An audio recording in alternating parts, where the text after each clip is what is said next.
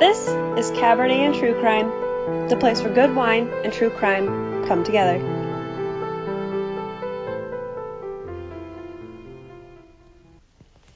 So this week's probably gonna be a quick one, because there really wasn't a whole lot to research, so we can just dive right in. Happy Serial Killer Sunday. This is your Serial Killer Short. I am Jana, your host, and welcome, party people. How are you today? Hopefully your Sunday is just delightful, just delightfully relaxing and everything you wanted it to be. Hopefully you got all the stuff you wanted to get done for the week. Hopefully you had a delightful Halloween and a good Halloween party if you had one this weekend like I did. I just wish the best for you. And welcome. All right. So today we're going to be talking about Joanna Dennehy. But apparently I keep switching between the name Joanne and Joanna. Actually, pause for a second while I Google this really quick.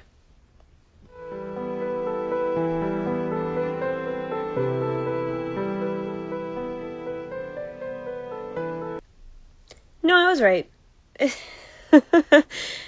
It's Joanna. I'm just an idiot and wrote Joanne like 6 times. I don't know why I assumed her name was Joanne. Her name is Joanna. It's fine.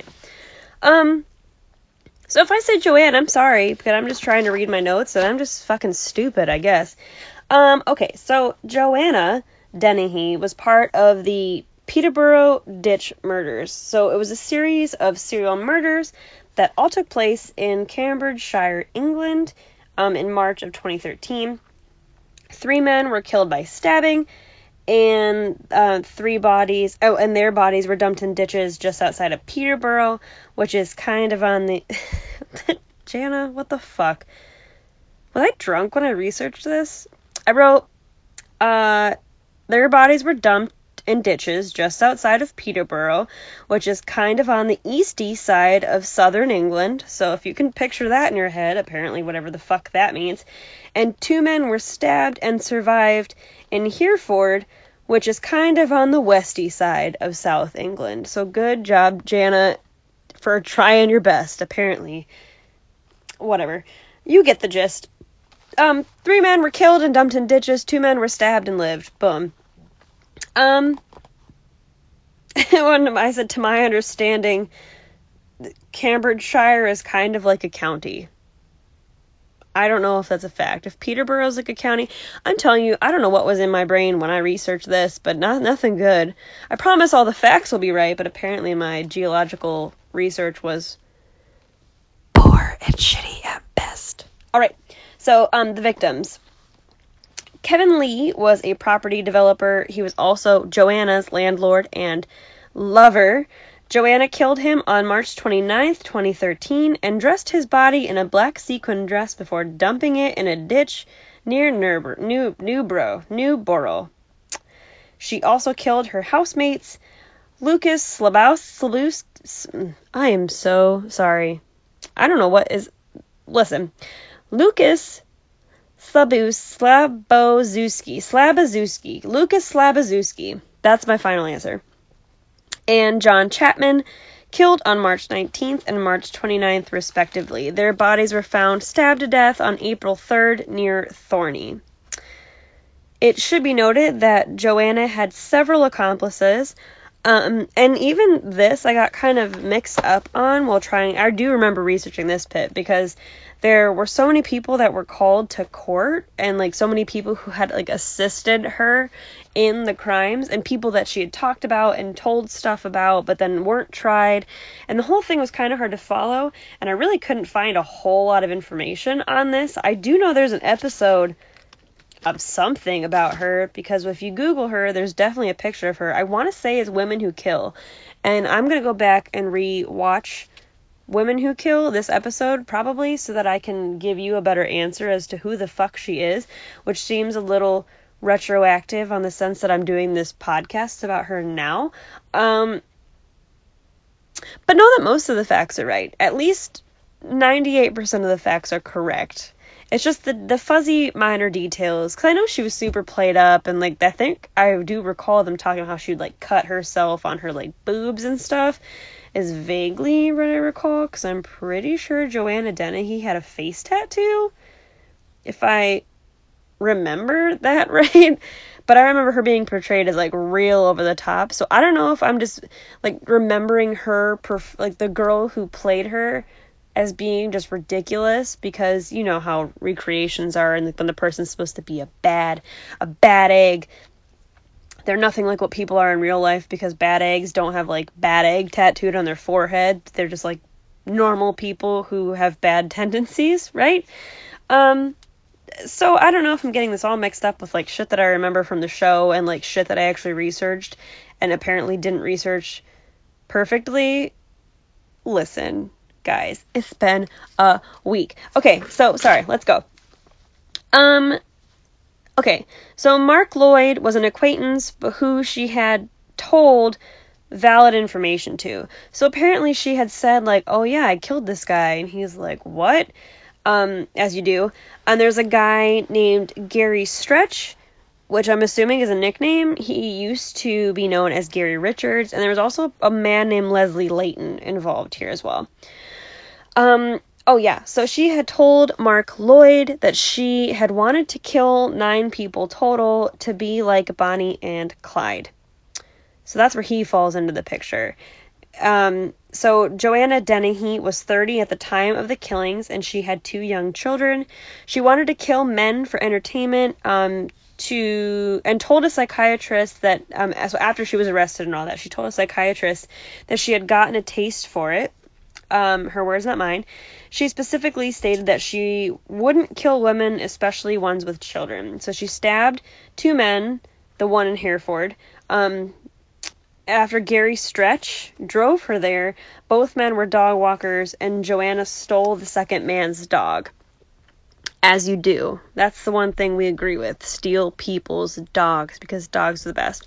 And both men lived. So she just stabbed, so like, yeah, you, and stabbed them and took one of their dogs, and both of the men lived. On November 2013, Joanna pleads guilty to everything, so the 3 murders and the 2 attempted murders. She was diagnosed to be psychopathic, with antisocial personality disorder and borderline personality disorder. Gary Stretch, who was 47, and Leslie Layton, who was 36, were her accomplices. On February 24th, they were convicted as well with the same charges as Joanna, so 3 murders and 2 attempted murders. On February 28th, 2014, Joanna Dennehy is sentenced to life in prison. So she is one of the 3 people in the United Kingdom who were given the life sentence without parole. That's a very rare thing for them to do, apparently, over there, which in America is just the flavor of the day is life in prison without parole, but apparently in the UK it's a little different than here. So the only 3 English women who have ever been given life without parole are Rosemary West, Myra Hindley, and now Joanna Dennehy. Joanna Dennehy. So Gary Stretch was sentenced to life, with 19 years minimum. Leslie Layton received 14 years. Before her trial, prison workers found an escape plan in Joanna's diary because of the violence of her plot, which, I mean, involved, like, her stabbing 3 guards and, like, cutting off their fingers so she could use it for, like, the fingerprint scan to get out of prison. Like, it was this evolved, like, very violent, very gruesome escape plan. So they found that, and they put her in solitary confinement because, like, you're not going to cut anybody's finger off. Like, you've already murdered 3 people and tried to kill 2 others. Like, we're not going to put this to chance that you were just writing your short novella about a prison escape. Like, you're going to solitary confinement. So she was there for 2 years. So I think this was it was before her trial. Like, while she had been arrested and waiting for her trial, she had concocted this escape plan. So she basically went in before her trial, and she didn't come out of solitary confinement until after her trial was over. I mean, she had tried to say that her time in solitary confinement was a violation to her human rights, and her claim to the court was obviously rejected because they were like, had an escape plan to kill people. No, like, we put you there because of our safety, and you're a convicted criminal, darling. So she is currently incarcerated in Surrey and will be there for the rest of her days on this planet. And that is the story of Joanna Dennehy. And like I said, I'm pretty sure if you want to know more about her, more than I just covered, I'm pretty sure she's in Women Who Kill, or Women Who Kill, because she wouldn't be on Teens Who Kill, because she's only 30. Well, she was 30, and she wouldn't have been on Occult Crimes, I don't think, because I don't think this had anything to do with the occult. But sometimes crimes end up on there weird because, once again, the person had like a face tattoo, and they're like, they're goth and into the occult, which isn't always true, but people misinterpret things. So either check that out, but I do recall the reenactments being awful. But sometimes those are so good to watch. I love and hate bad reenactments. Like, okay, weird sidebar. So Murderous Affairs is probably one of my favorite shows, simply because they have like this whole thing. They do the whole acting out, the whole reenactment of everything. They have actors for all of it. And then at the end, they show you what the people really looked like. And like maybe one or two times they'll be like spot on. The person they hired to be the acting is like perfect for it. And then other times, which is the majority of the time, it's not even fucking close. Like, it'll be like, you'll think it's like an African American couple that, like, you know, broke the law or whatever, and it'll be like the nerdiest looking white dude that ever existed. What I just don't. And you're like, how did you? Not that it's like, what, I mean, it's whatever, whoever plays who, but it's like, if you're supposed to be playing this real event that actually happened, don't you think you'd pick people that look like the actual convicted criminals? I don't know. It's just strange to me that people do that. Also a really awful show with awful reenactments is Stalkers Who Kill. Also love that because they have it as like two people acting out like the situation, but they're like talking in an interview room. It's so bad. The stories are super interesting, but the show itself is fucking awful. But it's so awful that it's like almost good. So those are my two recommendations for this week, for this Sunday night when you're cozying up in bed to get comfy for the evening and you've got your jammy jams on, you've listened to my podcast, because you do every week, I hope, and then you go home. Where are you? Why are you not home? You don't go home. You stay at home and you put on your jammies and you pop on to Netflix and you watch either, well, any of these really, but Murderous Affairs is what I fall asleep to now. It's normally Forensic Files, but sometimes you gotta take a break from Forensic Files. And so, yeah, that, and then Stalkers Who Kill if it's still on Netflix. Just quality television of the worst way. So yeah, that was this. This was this week, and I will see you for a True Crime Tuesday. How exciting! I'll catch you guys later.